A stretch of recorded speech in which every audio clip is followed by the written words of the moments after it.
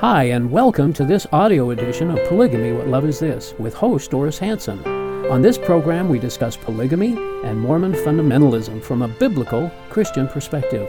We talk about the history of polygamy, its modern-day fruit, share stories from people who have escaped polygamy, and talk about current events relating to polygamy.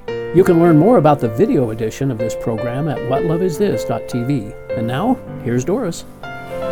Welcome to our show tonight. This is Polygamy, What Love Is This? And I'm your host, Doris Hanson. And of course, we're here every Thursday night to bring truths to our culture, especially to the polygamists, so that they will know that Joseph Smith did lie to them about everything, including polygamy. But first, before we get started on our topic, we do have an announcement to make. The conference on Mormonism to Christianity, the meetup on that topic, is happening this 2 weeks from, 1 week from this coming Saturday on July 19th. Saturday from 10 a.m. to 5 p.m. It's going to be held at Lifeline Community Church. The address is on your screen. It's 4431 West, 8200 South in West Jordan. Of course, you can go to their website, lifelinecommunity.com, for the location, and you can register. And it's kind of a long link there, but it's from Mormonism to Christianity.weebly.com, and then register there. That's free. You don't have to pay to come, but they would like to know how many will be coming for food if you stay there for lunch. Several speakers are lined up for the discussion, and they'll be talking about their journey from the Mormon religious belief to Christianity. And we encourage you to come if you are in the transition stage, or if you're interested in this topic, or if you know someone who is, you can bring them along with you. We do look forward to seeing old friends and making new friends on Saturday, July 19th, beginning at 10 a.m. until 5 p.m. You know, the Bible tells us that Satan leads people captive to do his will. He does this in various ways, and each way is through deceit and a believable or flattering lie. For instance, he lied to Eve when he told her they wouldn't die if they ate the fruit. But they did die, because there is a penalty for every single sin. And one of the lies that he tells people today is that there is no hell. He redefines God's mercy by saying God is all merciful, so he'll not judge our sins and send anyone to hell. These are fine sounding and feel-good lies from the devil, but Jesus called him the father of lies. According to the Mormon culture, hell is a spirit prison, which is a kind of holding tank for those who died outside of Mormonism, or in case of the fundamentalists, those who died outside of their polygamy group. And then after they die, they stay in spirit prison until they're resurrected and judged. Well, most of them will then go to the celestial kingdom, which is the lowest of Mormonism's three kingdoms of glory, but some of them will be found completely unworthy and will remain in outer darkness forever. Those who apostatize become sons of perdition, which is the worst of all punishments. That, in a nutshell, that's the description of judgment according to Mormonism. Of course, that includes polygamy groups and what they teach. When compared to how Jesus explained hell, these are all human myths and are just plain not true. In truth, many people who end up in hell will be those that trusted in a religious organization and in the religious rule of man for truth, rather than trusting God's own testimony from his Bible. Because our culture rejects the biblical teaching of hell, and because our purpose is to bring biblical truths to the polygamous culture, we've dedicated this week and next week's shows to present the good news and the bad news. Tonight is the bad news. Next week is the good news. And the bad news is there really is a real hell.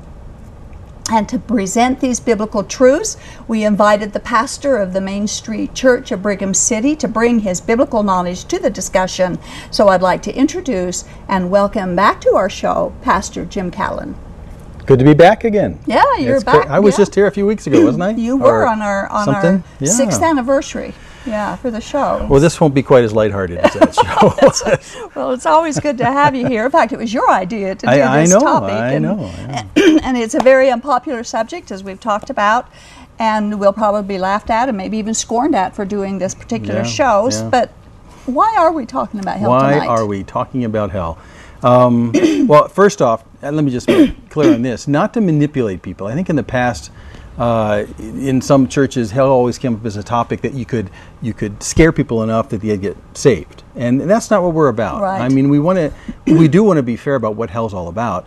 But early on, when I started talking with Mormons that I knew, Mormons that I worked with when I worked in industry, I found out there was a weird disconnect between what they understood from what Joseph Smith and the subsequent prophets taught, what they thought hell was about, and what I had been reading in the Bible about what hell was about. And we got into a conversation in someone's living room, and we got talking through this. And the wife of a friend of mine, a coworker, I was talking about some of the hell topics we'll talk about tonight, and she said, well, that just doesn't make any sense at all. I mean, why would Heavenly Father have His children that He loves so much and send them, for this mortal probation just to have all of them go to hell? Yeah. That doesn't make any sense at all. And when she said that, I thought, well, when you say it like that, it doesn't make a lot of sense. And then I stopped for a second and I said, but what I've been talking about is directly out of the Bible. Mm-hmm. And so what I've come to find is there's a disconnect. There's a disconnect between what the followers of Joseph Smith think hell is going to be like, and whether there's really a real peril to them, a clear and present danger, and what the Bible says. So I figured, well, let's just see if we can clear that up a little bit tonight. Mm-hmm. I think that's a good idea. And of course, the fact that there is a hell actually is what motivates us to do the show. Yeah, it's a big part of it, because we're criticized a lot for saying, why do you continue? Why don't you just leave us alone? Or the classic one, they leave the church, but after they leave the church, they can't leave the church alone. Yeah. There's this returning back to talking to Mormons or any followers of Joseph Smith, even fundamentalists, about these problems. And my coworker Scott put it really well. He says, imagine if you were right now transported back to the Titanic. And you were onto the Titanic, you know exactly what's going to happen on the Titanic. What would the most loving thing for you to be if you know that within hours you're going to run into this iceberg? Do you run around on deck and warn everybody and say, no, really, really, believe me, this is a peril, this is going to happen? And of course their reaction is going to be, they're going to laugh at you, because no, this is the unsinkable Titanic. Yeah. I mean, it was made not to sink, so that's not right. Or do you simply say, well, I think what I need to do is find a lifeboat before everyone gets in them and kind of get myself out of here. Well, in those two scenarios, there's only one of those that's a loving scenario. And the loving scenario is, even despite the ridicule you get back, it's to tell people there's a real danger. There's a danger. There's a real danger here. Yeah. And I like to use the analogy that if there's a group of people around and somebody calls and says that one of you has a bomb in your car, and we've given you enough time for you to go search your car and disarm the bomb. Right. And everybody there is going to go out and they're going to search in their car because they've got time to find it and disarm it so that it doesn't cause damage. And yet when we do that to save them from hell, they say, well, they for some reason don't believe that they are the ones, that they should check themselves, that they might be the ones that's going to... not a danger. Yeah, there's not a danger. So right. Why is it that no one really thinks that they are the ones that will not go to hell? Yeah, and it's if you did a on the street survey of people and you ask them, are you going to hell? They laugh and say, I don't think so. And what you'll usually hear on the top of the list is, well, I've done some good things, and I'm not perfect. That's always the qualifier. But I've done some good things. So if I've done some good things, does that qualify me for hell? Or on the opposite side, they can say, well, I can think of people who've been clearly worse than me. So if I can think of people that's worse than me, then they're probably going to hell, but I'm not, because at least, this relative kind of grading scale thing, Right. So I know people that are clearly worse than me, or they might go to the very bottom of the barrel and say, no, wait, hell's really only reserved for truly evil people. I mean, evil people. And I'm clearly not an evil people. Yeah. But there are people, again, there are people who are truly evil people. So you can't see yourself as being in that, because there's some good that comes out of you, and there is good that we can do. Sure. But is that enough good to save us from hell? Well, and nobody's going to get into heaven based on someone else's sinfulness. No, from a relative scale. Right. Yeah. It's not like God draws the line here and says, oh, right about here, and, oh, good for you, you're above this. And Yeah. No, that's a lie more. biblically. That's not what goes on. And I think in this culture, especially for the followers of Joseph Smith, there's a complication, because the LDS doctrine, and it goes all the way back to early D&C and Book of Mormon, is that we're all presently children of Heavenly Father. Like the argument that this wife had told me in that living room. And so if we started out somehow as children of Heavenly Father, then the possibility of hell really doesn't make much sense. If you have a loving Heavenly Father who's put us in this mortal probation to make us better, why would we end up in a bad place? So that also twists our heads. That's right. And all of these attitudes, of course, are wishful thinking. They're just something that's not based on truth at all. And that is what is alarming. And that's really alarming because, in fact, let me quote this. A quote from Neil Maxwell. We don't have this on a slide, but from Ensign Magazine in May 1984. And this is one of the few things I've ever agreed with Neil Maxwell. And he says, truly of all the errors mortals could make, God's plan of salvation is the wrong thing to be wrong about. No error could be more enormous or more everlasting in its consequences. So there's so much wishful thinking about this. You have to say, well, that's just crazy. This could have gigantic consequences. I mean, and without using the word too much, eternal and everlasting and permanent and unchangeable consequences. Exactly. So it's really important for us to find a good source of information and know what hell is, what's it like, if we're in danger of hell ourselves. I mean, let's just rationally see if we're in danger of hell rather than going back to the wishful thinking. Is there anything we can do if we are in danger of hell? And I think what we need to do is find these facts directly from Jesus. True. And you know, the Bible does tell us to test ourselves. That's what we should do, and it's a very important thing to do. So before we start answering all these questions, we need to set the ground rules. Our viewers need to know where we're coming from and how we're basing our information. So whose authority are you going to trust with the answers that we get tonight? Because this is important stuff. So let's make sure we... Very important. So this is on my authority. No, I'm just kidding. Not my authority at all. Not LDS authorities, not FLDS authorities, not any fundamentalist authorities, not Catholic authorities, not Protestant authorities. We're just going to go straight to the words of Jesus. The same thing the viewers can do. They can look these things up. Right. And we'll go directly to the words of Jesus. And if you trust the words of Jesus, we'll just let him speak to what we find out about hell, because he spent a lot of time talking about it. He did. And if that's a surprise to you, you're not alone, because a lot of people are shocked that this... Jesus, meek and mild, lover of everybody, actually talked about the terrors of hell. And he talked more about hell than he did about heaven while he was here. So it's a big deal. That means something. And it's high on his list for us to understand. And yet, in most church contexts, you'll find yourself, no one's talking about it. Very few sermons are on hell. So where do we start? Well, instead of starting with hell, let's start at judgment. So that's like just pre-hell in that particular sense. I mean, everyone knows that Christ is frequently referred to as the Savior, and that's accurate. Old Testament and New. He's the Savior in that sense. He's the one that will judge. So let me just run a few passages past you, and I think we've got graphics for these, and we'll just look at some of those where Jesus himself is the judge. Romans 2:16.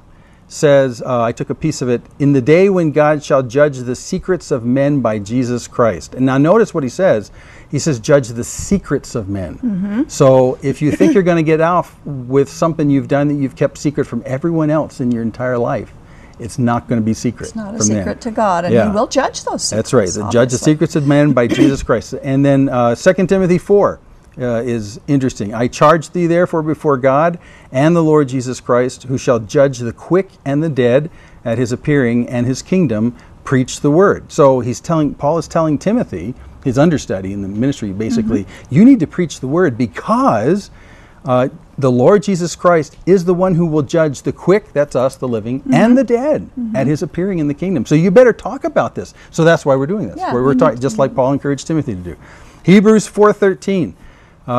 Great. Neither is there any creature that is not manifest in his sight, but all things are naked and opened unto the eyes of him with whom we have to do. So there's the secrets not being able to be concealed anymore. Later in Hebrews 9:27, he says, and as it is appointed unto men once to die, but after this, the judgment. And now notice that sequence. That's going to come back to us in just a second here. It's appointed to men once to die, and after this comes judgment. So, so you live this life here, you die, and judgment follows. So if judgment is following and hell's a part of that, we better get this figured out before we die. This is the sequence, Yeah, like you said. before we is very die. important. And it doesn't. This verse does not imply or leave any loopholes for the fact that there's going to be a second chance place after right, we die. Exactly. So that's a serious or issue. reincarnation, or a return. Exactly. Anything is, All of is that's death, then judgment immediately. Death and then judgment. Let me give you another one from Hebrews. Hebrews 10, verse 30. For we know him that hath said, Vengeance belongeth unto me, I will recompense, saith the Lord. And again, the Lord shall judge his people. It's a fearful thing to fall into the hands of a living God. Whoa. Yeah, that one staggers me every time I read it. And when I talk to someone who's seriously bent toward Jesus being just the loving, merciful, kind, and then I see this, it's a fearful thing to fall in the hands of a living God. This is what judgment's going to be all about. And it's a serious deal. It's a real deal. Let me jump to James 4. There is one lawgiver. This is interesting. There's one lawgiver who is able to save and to destroy. Wow. So could it be that Savior is also the destroyer at Well, judgment? the Savior was the lawgiver. Jehovah on Mount Sinai gave the law. Exactly. So you got both sides of this. That's why we're doing good news, bad news. Yes, yes. Because it clearly is a problem. And let me give you another one. 2 Corinthians 5. I love 2 Corinthians 5. It's one of my favorite chapters in the whole Bible. 2 Corinthians 5:10, he says, For we must all appear before the judgment seat of Christ, that every one may receive the things done in his body during this life, according to that he hath done, whether it be good or bad. Knowing therefore the terror of the Lord, we persuade men. So that's it right there. We know what the Bible says know is what it's true, saying. so we want to persuade men to believe it as well. So this is us running around on the deck of the Titanic saying there's an iceberg coming. Or this is you running around checking your car when someone gives you. This is us saying you've got to listen to this. This is important. And Jesus spent a lot of his time talking about this. So we got to wake up. A lot of work. Gotta And that's wake it. And up. he said that a lot. Wake up. He said be it. ready. Yeah, be ready. Be on guard. Now, what's interesting is that when we look at all of these things, when you see the judgment, so we're talking judgment, which is just prior to hell, judgment in every case where it shows up in the Bible is a judgment for people to go one of two places and not one of three places. And that's really important. And you know, we know this, Doctrine and Covenants 76 talks a lot about the three glories and the three level heaven and all that kind of stuff. Well, you never see a three-way judgment anywhere. And everywhere you do see judgment, and it comes up over and over in different parables, in different contexts, over and over. It's one of two places, a very good place or extraordinarily bad place. There is no middle No ground. in between. So, and let me show you some of those, because I think those are pretty instructive. Several of the places where you have a two-way split. Let me read all of Matthew 13, because, well, not all of Matthew 13, but verses 24 through 30. And I'll read this whole section, because this is interesting. It's a parable Jesus tells. He says, Another parable put he forth unto them, saying, The kingdom of heaven is likened unto a man which sowed good seed in his field, but while men slept, his enemy came and sowed tares among the wheat and went his way. By the way, tare is a weed that looks a lot like a young wheat plant. But when the blade was sprung up and brought forth fruit, then appeared the tares also. So the servants of the householder came and said to them, Sir, didst not thou sow good seed in thy field? From whence then hath it tares? And he said unto them, Well, an enemy has done this. So the servant said to him, well, wilt thou then that we go and gather them up? But he said, No, nay, lest while you gather up the tares, you root up the wheat with them. No, let both grow together until the harvest. And in the time of harvest, I will say to the reapers, Gather ye together first the tares, and bind them in bundles to burn them, but gather the wheat into my barn. So there's only two places there. Two places. And I want you to notice the very bad thing that happens to the tares right there. Yeah. They're bundled up and burned, whereas the wheat is saved. Now this is standard agriculture. They understand this. Sure. And Jesus extends this to talk about the kingdom, because he says the kingdom of heaven is likened unto this. So he's using a very common metaphor to help. Let me go to another two-way judgment. Okay. And it's the sheep and the goats that happens in the end of Matthew 25. And I'm not going to read the whole section. I'd encourage the viewers to read all of Matthew 25, because that'll get you kind of squared away on this whole thing. It sure will. But if I zip down through a couple of verses, Matthew 25:34, to the good ones, which are the sheep, he says, Inherit the kingdom prepared for you from the foundation of the world. Okay. That's good. Okay, that sounds pretty darn That's good. the one way. The other ones, which are the goats, Matthew 25:41, depart from me, accursed ones, into the eternal fire which has been prepared for the devil and his angels. Okay. So I want to stop there before I read the last verse. There's a lot of interesting things here. Depart from me. So this bad place is clearly at a distance Away from God. Him. And when you think about the fact that there is only one who's good, which is God himself, you're going to be in hell completely separated from the only source of good in the universe. That's good. That's everything. Right. And that's a big problem. And the other one was, as they go into an eternal fire that has been prepared not just for them, but for the devil and his angels as well, the demons. So you're in bad company. Yeah, and the devil isn't down there poking people with pitchforks either. He's suffering in hell just like everyone else that's going to be in there. Exactly. And I kind of twinge every time I see a cartoon that's got, the pitchfork guy down there and people hopping around. But then let me read the last verse out of this, Matthew 25, verse 46. About this bad place. These will go away into eternal punishment, but the righteous into eternal life.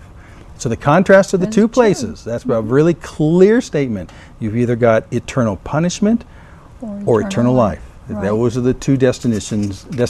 There is no middle ground place. There is no middle or no holding place. No holding place. Place to pay for your sins and then be sent to another place. Yeah. It's one or the other. One or the for other. eternity. Yeah. And the word eternal means just exactly that. Yeah, and we'll talk a little more about that because that's a big deal. How about another one? John 5:26. For as the Father hath life in himself, so hath he given to the Son to have life in himself, and hath given unto him authority to execute judgment. So there's Jesus judging. Also, because he is the Son of Man. Marvel not at this, for the hour is coming in which all that are in the graves shall hear his voice and shall come forth, that they have done good unto the resurrection of life, and that they who've done evil unto the resurrection of damnation. So according to this, there's just like there's two places to go, there's two resurrections. Two resurrections. Two destinations in the resurrection. Right. And the resurrection to life, eternal life, and the resurrection, which of course is biblical heaven. Exactly. One biblical heaven and the resurrection to damnation, which is biblical hell. Yeah. Now, what's interesting is this culture redefines so many words in the Bible where you don't even really know what you're talking about if you don't know what they're talking about. Yeah. And damnation is one of them. The damnation to them doesn't reflect what the Bible teaches damnation is. Yeah. In fact, the Encyclopedia of Mormonism gives the definition of damnation. The word damned, and damnation to them means to block something. Like a beaver with a dam, like you block it, and then that can be taken out of the way, and then the damnation is gone. And so when somebody is saved to be damned, that means that they can come out of that damnation and eventually go to one of the other two kingdoms. That is not biblical at all. No. And I would not want to risk my eternity based on that unbiblical definition. And we have a remarkable resource where we can look at the Greek words that these come from and find out how that Greek word was used in classical Greek, ancient Greek, and see how it's used in a whole ton of literature. And so there's you can't just make up what you think the word means in English. Just because you don't like what it really means. Exactly. This is a bad word, this damnation. You don't want to go there. That's right. You don't want to do this. It never ends. It never ends. There's another two-way thing, and we know this one pretty well. It's the wide way or the narrow way. It's not the wide way, the semi-wide way, and the narrow way. It's just the wide way and the narrow way. And there's several places you find this. In Luke 13:22, here's a piece of that story. It says he went through the cities and villages, teaching and journeying toward Jerusalem. And then said one unto him, Lord, are there few that are saved? And he said unto them, strive to enter in at the strait gate. Strait means narrow, kind of confining. Go in the narrow gate, for many, I say unto you, will seek to enter in and shall not be able. Wow. They'll try. Yeah. That's what he's saying. They'll try. But this gate is so narrow. Strait, I mean, that's an old English word, like the Strait of Gibraltar. It's a real narrowing kind of thing. He says if you want to get through there, and strait always has this idea of being kind of cramped. It's that tight. I mean, you can barely fit your body through it. That's straight. He says it's going to be so narrow that very few will find it. But they'll try. Yeah. They'll seek to enter in, and they won't be able. And then at a similar place in Matthew 7, in the Sermon on the Mount, 7:13, Jesus says, enter through the narrow gate. So there it is again. For the gate is wide, and the way is broad that leads to destruction. And that's a pretty bad word. I'll talk about that in a second. And there are many who enter through it. Many. For the gate is small and the way is narrow that leads to life, and there are few who find it. And I like in that last sentence, there are few who find it. Find that it. word find means they're looking. They're looking. They're looking for Exactly. the truth, and only those who truly look for the truth will find it. That's right. That's right. And the previous Luke 13, it says they shall not be able. So even if they find it, they won't understand what it takes. And I don't want you to miss this. The majority of the people in these scenarios don't make it. They don't. They don't make it. And that's a problem, because when we talk about the 3 degrees of glory in the 3 heavens, as defined, well, especially in D&C 76, but almost everybody makes it to one of those. Yeah. Almost everybody. So that's the exact opposite of what this is what saying. God teaches. Yeah, so it doesn't do that. And I looked up that word destruction, the broad that leads to destruction, because I had a conversation with a LDS missionary once, and we talked about this very word. And I said, what do you think that means, that destruction word? Because it sounds bad. And he says, well, it just kind of means sort of losing your way, and the negative consequences when you sort of lose your way. And I said, well, no, it's not what it is at all. And it's this very famous word, apoleia, the Greek word apoleia, and it shows up many times in the New Testament, 19 times. And the most frequent translation of apoleia in the New Testament is perdition.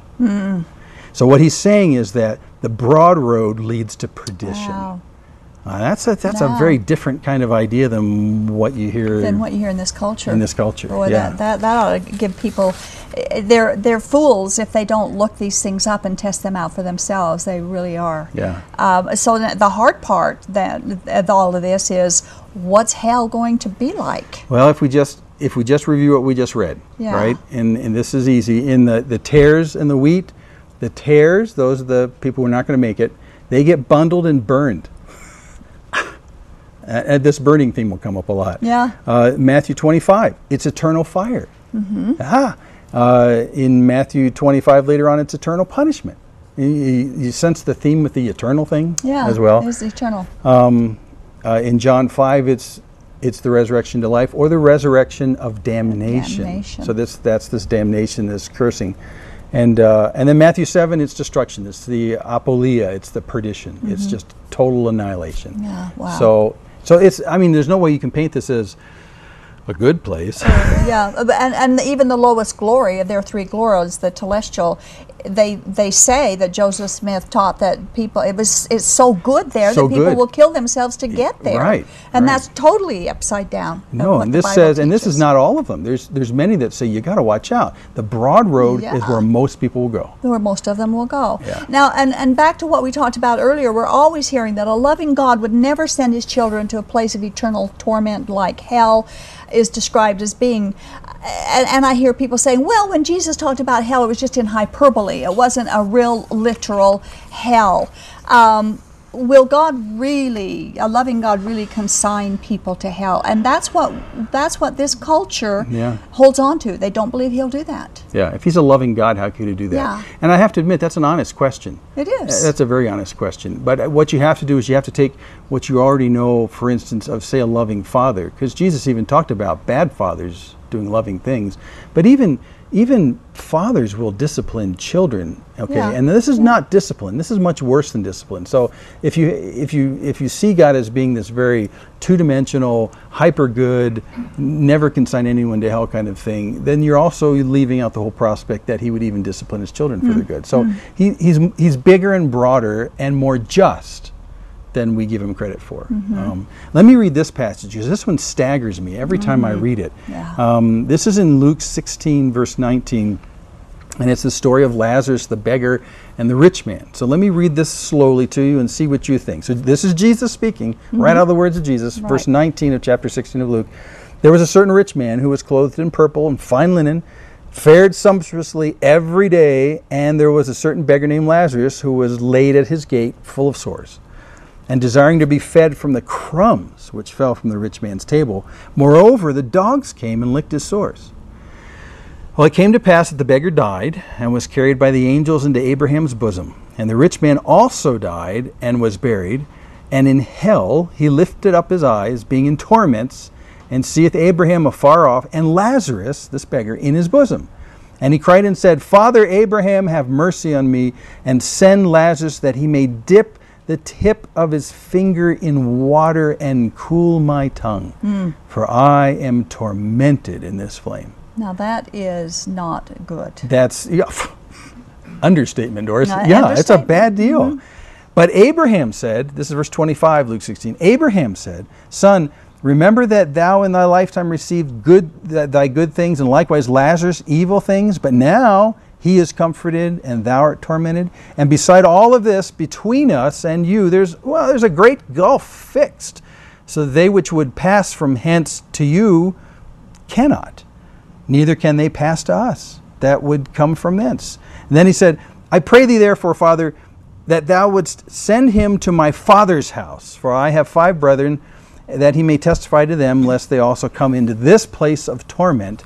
And Abraham saith to him, well, they have Moses and the prophets, let them hear them. And he said, Nay, Father Abraham, but if one went unto them from the dead, they will repent. And he said unto them, If they hear not Moses and the prophets, neither will they be persuaded, though one rise from the dead. And it wasn't very long after that, Jesus died and rose from the dead, and people still don't believe him. And they were not persuaded. Yeah. So here, this is an interesting story, because it's one of the few places where Jesus tells a story, and he doesn't say this is a parable. No. Now, it could be a parable, but it is so realistic in the way he talks about this. Maybe this is reality in some sense, but he's not using myth and fable to illustrate some other thing. You know, he'll use not myth, but he'll use illustrations and metaphors to talk about other things. Like the kingdom of God is like a mustard seed. Here he just says, this is heaven and hell. Mm-hmm. This is heaven and hell. And there's what's interesting to note is that there's a gigantic gap. There's a chasm between the two. So even if Abraham or Lazarus would have sent to try and do something to help, he's saying, well, we can't. It's fixed. That means it will never change. Can't be broached. It will always be. Yeah, so we just can't come from here to there or there to here. I'm sorry, it's stuck. Mm-hmm. We're stuck. We're in where we're going to be. Forever. Yeah. And which sort of throws away the idea that what he's talking about is not the classic LDS idea of spirit, prison, and paradise, where there actually is going and coming from all that kind of stuff. Mm-hmm. No, this is permanent. And by the way, this idea, there's 2 words that are used frequently in the New Testament that are translated eternal or everlasting. And the one that's used in this particular passage is the one of the 2 that doesn't so much signify the timeless aspect, but the permanence, the unchangeability aspect of it. So this situation with the rich man in hell, with Lazarus in Abraham's bosom, is permanent and unchangeable. Mm-hmm. That's what it's getting at right here. Wow. It shatters me when I read it. It is, and especially for those, Satan's got them right where they want him when they don't believe that there's a hell. Yeah. They don't believe there's a judgment that God's going to give. Yeah, and a lot of people will, they'll gloss over a passage like this and they'll say, well, I prefer to think that hell is really just a state of mind. Or I prefer to think that hell is just a horrible remorse on my part. Mm-hmm. And that you die, we make our own hell. And you make your own hell, and you suddenly realize the gigantic opportunity you've lost to participate with a loving God, and so it's just remorse. No. Mm-hmm. It's not what this says. Someone said you can look at the cross and see how much God loves us, and also look at the same cross and see how much he hates sin, because he took our hell for us on the cross. Exactly. That's not what he suffered on the cross. He either suffered my hell or I suffered my own hell. Yeah. That's basically what it is. That's right. That's exactly right. That's exactly right. In fact, Joseph Smith, I want to quote something Joseph Smith said. You brought it up from the teachings of the prophet Joseph Smith. He did teach the heresy that hell is a state of mind. In fact, this is what he said, and I quote, "A man is his own tormentor and his own condemner." Now, we just learned that Jesus is the one that's going to do the judging and condemning. Yeah, right. But Joseph Smith says no, that we do it to ourselves. Hence the saying, he said, "They shall go into the lake that burns with fire and brimstone." The torment of disappointment in the mind of man is as exquisite as a lake burning with fire and brimstone. And so he's saying that it is our state of mind that is our hell, just like you were just talking. And the fire and brimstone is just like a metaphor for this of our regret or whatever it is, but it's not. And Jesus Christ, we just read so many things that Jesus himself warned us about and against hell. In fact, when he said, if your eye offends you, pluck it out. If your hand offends you, cut it off. He's more or less saying, do whatever it takes to stay out of hell, is what he's saying. Do the greatest, worst thing you think you have to do to make sure that you don't go into hell. Yeah, and when he said that passage where he says, cut off your hand if it offend thee, or pluck out your eyes, he wasn't talking about doing something wrong. He was talking about the attitude of the heart.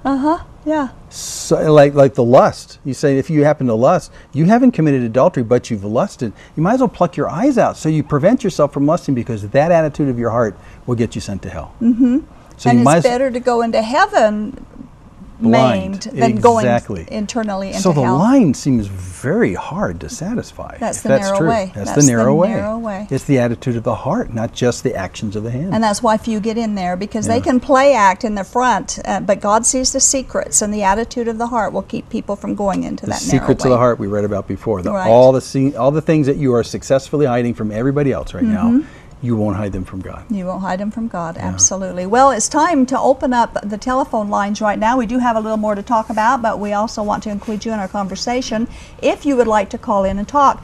And of course, we do like to hear from people who agree with us and who don't agree with us. But if you don't agree with us, don't yell at us, and please give us the opportunity to have a two-way conversation. So we're going to open their phone lines. Our number is 801-973-8820. That's 973-TV20, and as we wait for your calls to come in, we will share our message with you. You are watching Polygamy, What Love Is This? Broadcasting live from Salt Lake City, Utah. This program is the broadcast outreach of a Shield and Refuge ministry. Shield and Refuge is a point of first contact for Mormon fundamentalists who question the doctrines of the religion or who are actively seeking for an opportunity to escape the polygamist lifestyle. Examining the claims of fundamentalist doctrine against the backdrop of biblical truth is central to our efforts. We invite you to contact us. Call toll-free at 877-425-9993 or email us at tv@aboutpolygamy.com. We want you to know that we've made available to you some outstanding resources free of charge. You will find them at our website, www.whatloveisthis.tv. There you will find the DVD, Lifting the Veil of Polygamy, which documents the real-life stories told firsthand of those who were lifted out of the culture of polygamy through the power and love of Jesus Christ. Also, free of charge to you is the booklet, Is Polygamy Biblical? It explores plural marriage in the context of God's Word and answers questions like, did God ever command polygamy? Is it part of God's plan? While you are at our website, make sure to take advantage of the archived episodes of this program, which can stream on demand directly to your computer. There are more than 100 shows to choose from. And if someone you know is unable to view this program via live broadcast, recommend that they visit this same website every Thursday at 8 p.m. Mountain Time to watch this show through live streaming video. Simply follow the links to the live streaming video page. If you are watching live tonight, we invite you to call us as we open our phone lines. The number is 801-973-TV20. That's 801-973-8820. Now, back to Polygamy, What Love Is This? With our host, Doris Hanson.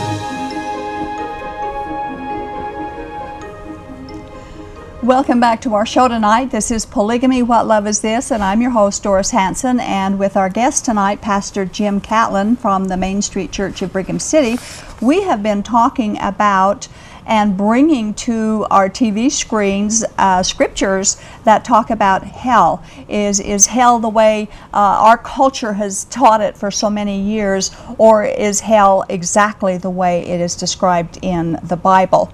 And we've been talking about that the source of our information is straight from the mouth of Jesus. We don't rely upon the LDS or the FLDS or any other religion or rule of man to tell us what it means. Jesus himself told us what it is and what it means. And so our telephone lines are open. If you want to call in, ask questions, or make comments, we'd love to hear from you. Jim, as we have gone through this, we've discussed the reality of it the way Jesus taught it. Is it permanent? I mean, how long will hell last? how long will hell last? That is always the question of the day. Yeah. And to be fair, a lot of people who know beloved relatives who've died, who suspect that maybe they didn't get in over the wire for heaven, the second question is, well, okay, so what they're experiencing won't last forever, right? I mean, God's a loving God. He'll let them out. Well, okay, let's read some verses. and the most pithy ones I could find come out of Revelation, because Revelation has this final judgment in it. Revelation 14:11 says, "And the smoke of their torment ascendeth up forever and ever, and they have no rest day or night." Now that's... Wow. Forever and ever is long. That doesn't sound like it has an end. And there's another more famous one in Revelation 20 when you get to that final judgment. The same place that the bad people go is where the devil's going. Revelation 20:10. "And the devil that deceived them was cast into the lake of fire and brimstone, where the beast and the false prophet are, and they shall be tormented day and night forever and ever." And now in another passage you already read, that's the same place where the people who go to the wide road end up. So it says forever and ever. I mean, it's very hard to say that means, well, it's over the weekend. And then, exactly. Yeah. And we can't redefine. However, Joseph Smith, up to his normal expected works, redefined that as well. In Doctrine and Covenants 19, verses 6 through 7, and verses 10 through 12, we want to share with our viewers what he said about this. Quote, "Nevertheless, it is not written that there shall be no end." Now see, he's right there contradicting what Jesus said.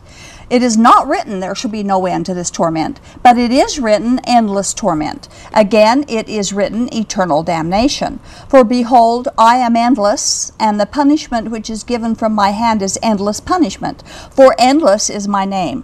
Wherefore eternal punishment is God's punishment. Endless punishment is God's punishment." So he essentially redefined what endless and what eternal means in discussing the prospect of hell. Now he could try and redefine words, but God's vocabulary doesn't change. What he said, he still means, no matter what Joseph Smith tried to twist it into. Those English words have Greek roots, And again, I have to emphasize, especially the King James translators, when they saw there were two words that were used almost interchangeably for eternal and everlasting, and every time they saw this one particular Greek word, it meant timeless. That it has no beginning and no end. That's what it is. In that sense, it's used a lot about God. But the other one, which is almost always translated as everlasting by the King James translators, means permanent and unchanging. It doesn't talk so much about time. The first one talks about time because it comes from the same Greek word we use as for eon. It's built on that, which usually means just a period of time, but it's expanded to being timeless. But this second one is the one that terrifies me. It's permanent and unchangeable. And and the duration is, it's not because God is endless, the duration is endless. Duration is endless. Yeah. So, how can we avoid hell? That's the best question tonight. I hope that's what everyone's asking, to tell you the truth, because it paints such a stark picture. You don't want to go there. It's just very clear you don't want to go there. Well, we'll talk a ton about this next week. But let me just throw a couple verses on here because I think these are staggering. So consider this as a tickler for next week. Matthew 5:20. Jesus, now this is very close to one of the most favorite passages for all Mormons. It's Matthew 5. Matthew 5:20. Jesus says, "I say to you, that except your righteousness shall exceed the righteousness of the scribes and Pharisees, you shall in no case enter the kingdom of heaven." Exceed. Wow. Now, that was troubling to the people because the Pharisees are the professional law guys. They know everything about the law. If anyone's going to make it, they're going to make it. And I remember seeing a drama recreation of this very scene, and there's a crowd over here, and there's these skeptical Pharisees over here, and Jesus walks right up next to one of these Pharisees and puts his arm around him and says, "Unless you're better than him, you're not going to make it to the kingdom of heaven." Wow. Which means he's not going to the kingdom of heaven either. So that's a staggering statement. It is. And to everyone who's listening, who's illiterate, who doesn't know how to read the law of Moses, this is a death sentence. But that's the standard. Now let me give you another one. This one to me is even worse. And before next week, I want you to read the context to this. But this is really here. I took this out of the Bible. I'm not making any words up here. Matthew 19:25 and 26. Jesus is talking to them, and after he finishes talking to them, we pick up the story. When the disciples heard this, they were greatly astonished.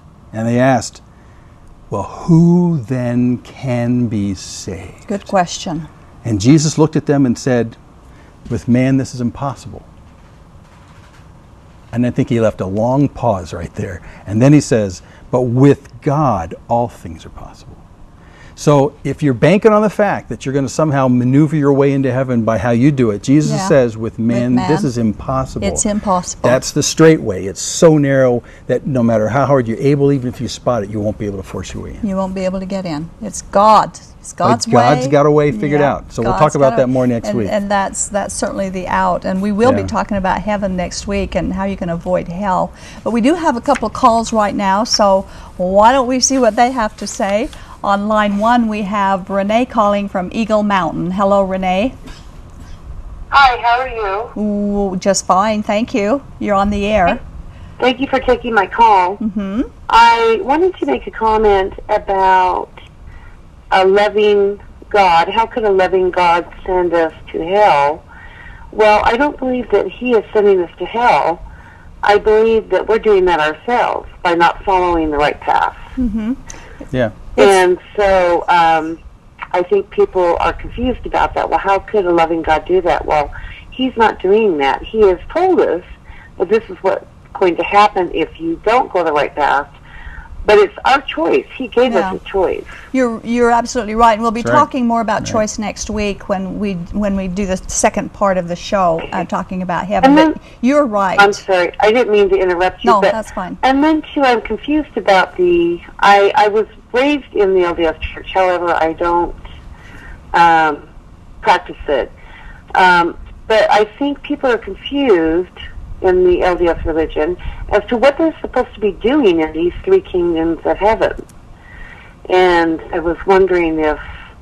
And we'll be talking more about heaven next week, and if we have time, we'll talk about what the Bible, what little the Bible talks about, what heaven is like and what we'll be doing there. Yeah. Okay. All right. Well, hopefully I'll be able to see it next week. Well, thank you so much for taking my call. Thanks for calling, Renee. Good night. Okay, thank you. Mm-hmm. Bye-bye. Good night. Okay, good call that one was. Yes, very good. Line 2, we have Larry from Salt Lake City. Hello, Larry. Yes. You're on the air. Okay. I was wondering where Satan came from, since there's no pre-existence. There's no pre-existence for man, but there was for Jesus and there is for the angels. But go ahead. And Satan's a created being like the angels. He came from God. God's the only non-caused cause in the universe. So, and then what happens to the millions of like babies and people that don't ever get to be down here very long? Do you believe that they come again, or is there anything written on that anywhere? There isn't any babies in heaven waiting to come down here because there is no pre-existence. They've already been down here. They've died. So how can they be judged if they were a baby? Well, do you trust in God's perfect justice? Yes. Then I think He's got that figured out. Yeah. So there's no judging them at all. Where do you think they go? Well, there's a story about David, and he has a little baby that gets sick, and he pleads that God will let him live, but the baby dies. Right.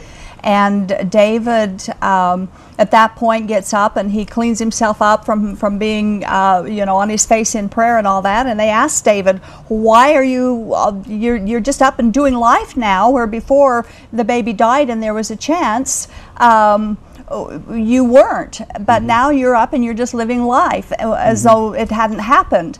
And David said, that the baby, but there was a chance then, but now the baby is gone. He says, "I will go to him, but he won't come back to me," which of course shows us that babies They're up in a higher kingdom or are up in heaven. But then when he said they'd come back to him, they don't come back. He'll be in hell or wherever he is. No. Nobody gets to hell. I mean, nobody gets No, David's obviously going to heaven, Yeah, he's going to heaven. and he knew he How was does he going. know that? He hasn't been judged. Because God promises.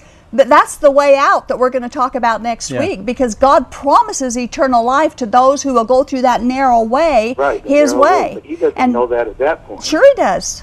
You bet he does. Sounds more like David knew. Oh yeah, David knew. I think if you read the Psalms, you realize he did know. For sure. Okay. Yeah. He knew then before he died or before he was even judged where he was going. But Jesus, you know what? The interesting thing is, we'll give you a clue for next week. Jesus judged our sins on the cross. And for all of those people who are trusting in Jesus alone for eternal life, our sins are judged already on the cross. Right. And that's where it seems like there'd be more people than what you're saying will get into heaven. No, because they want to do it their way. They want to work their way to heaven, and God will not take anyone to heaven who tries to work their way there.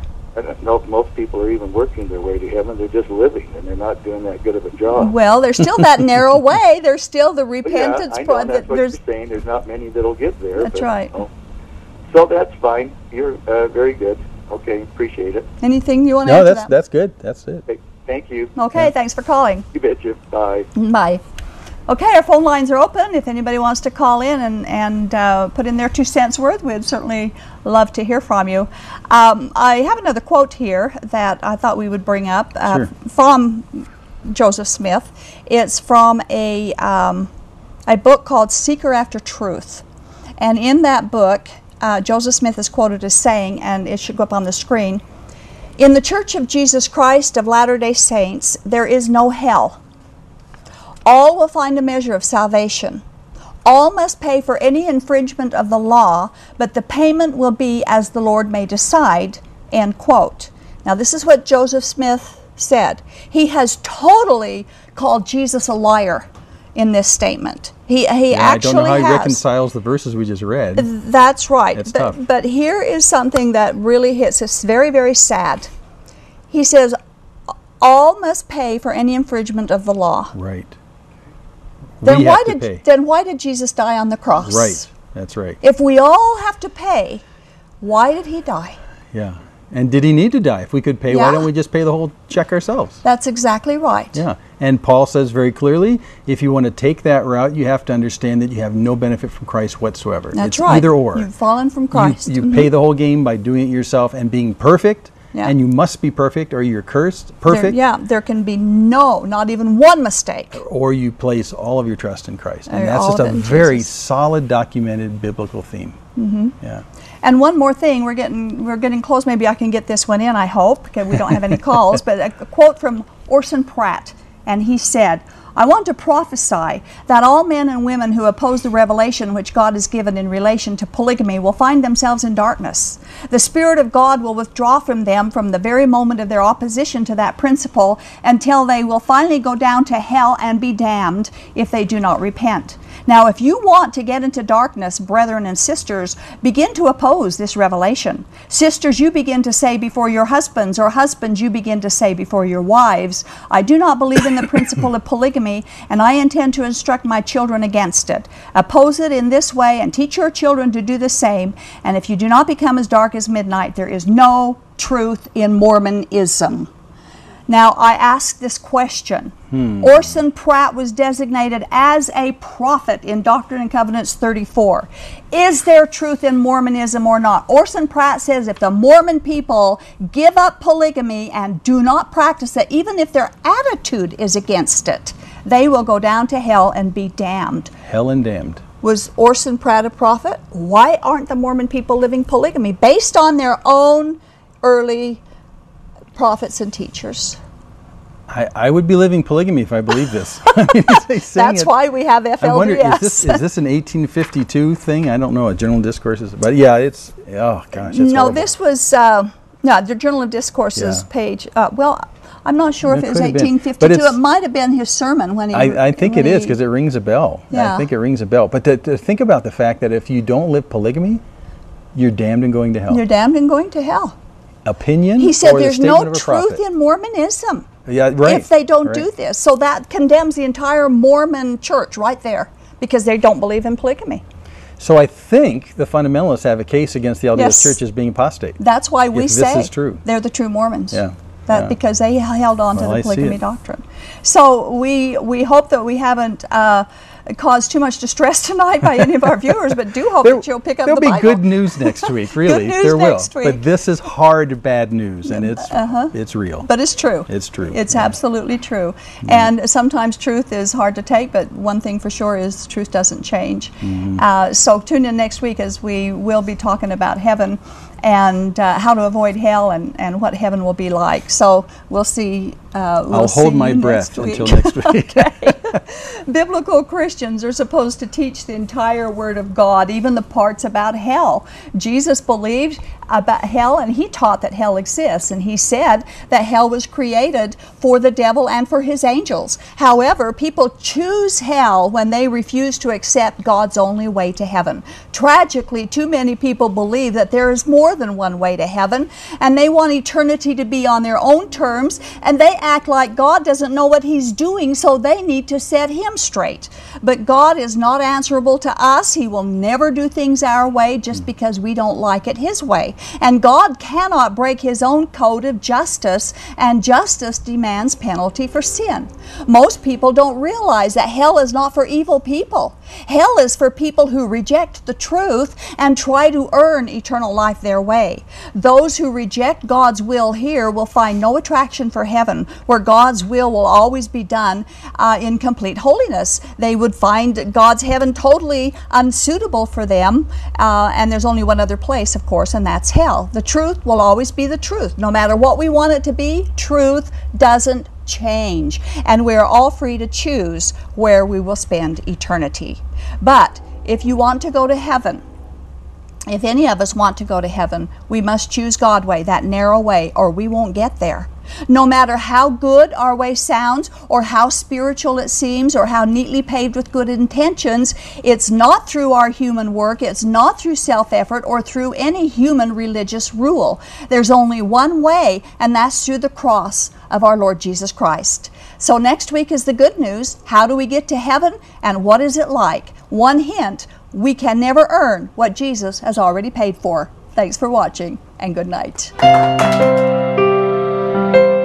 This has been the audio podcast edition of Polygamy, What Love Is This? This program is a production of a Shield and Refuge Ministry and Main Street Church of Brigham City.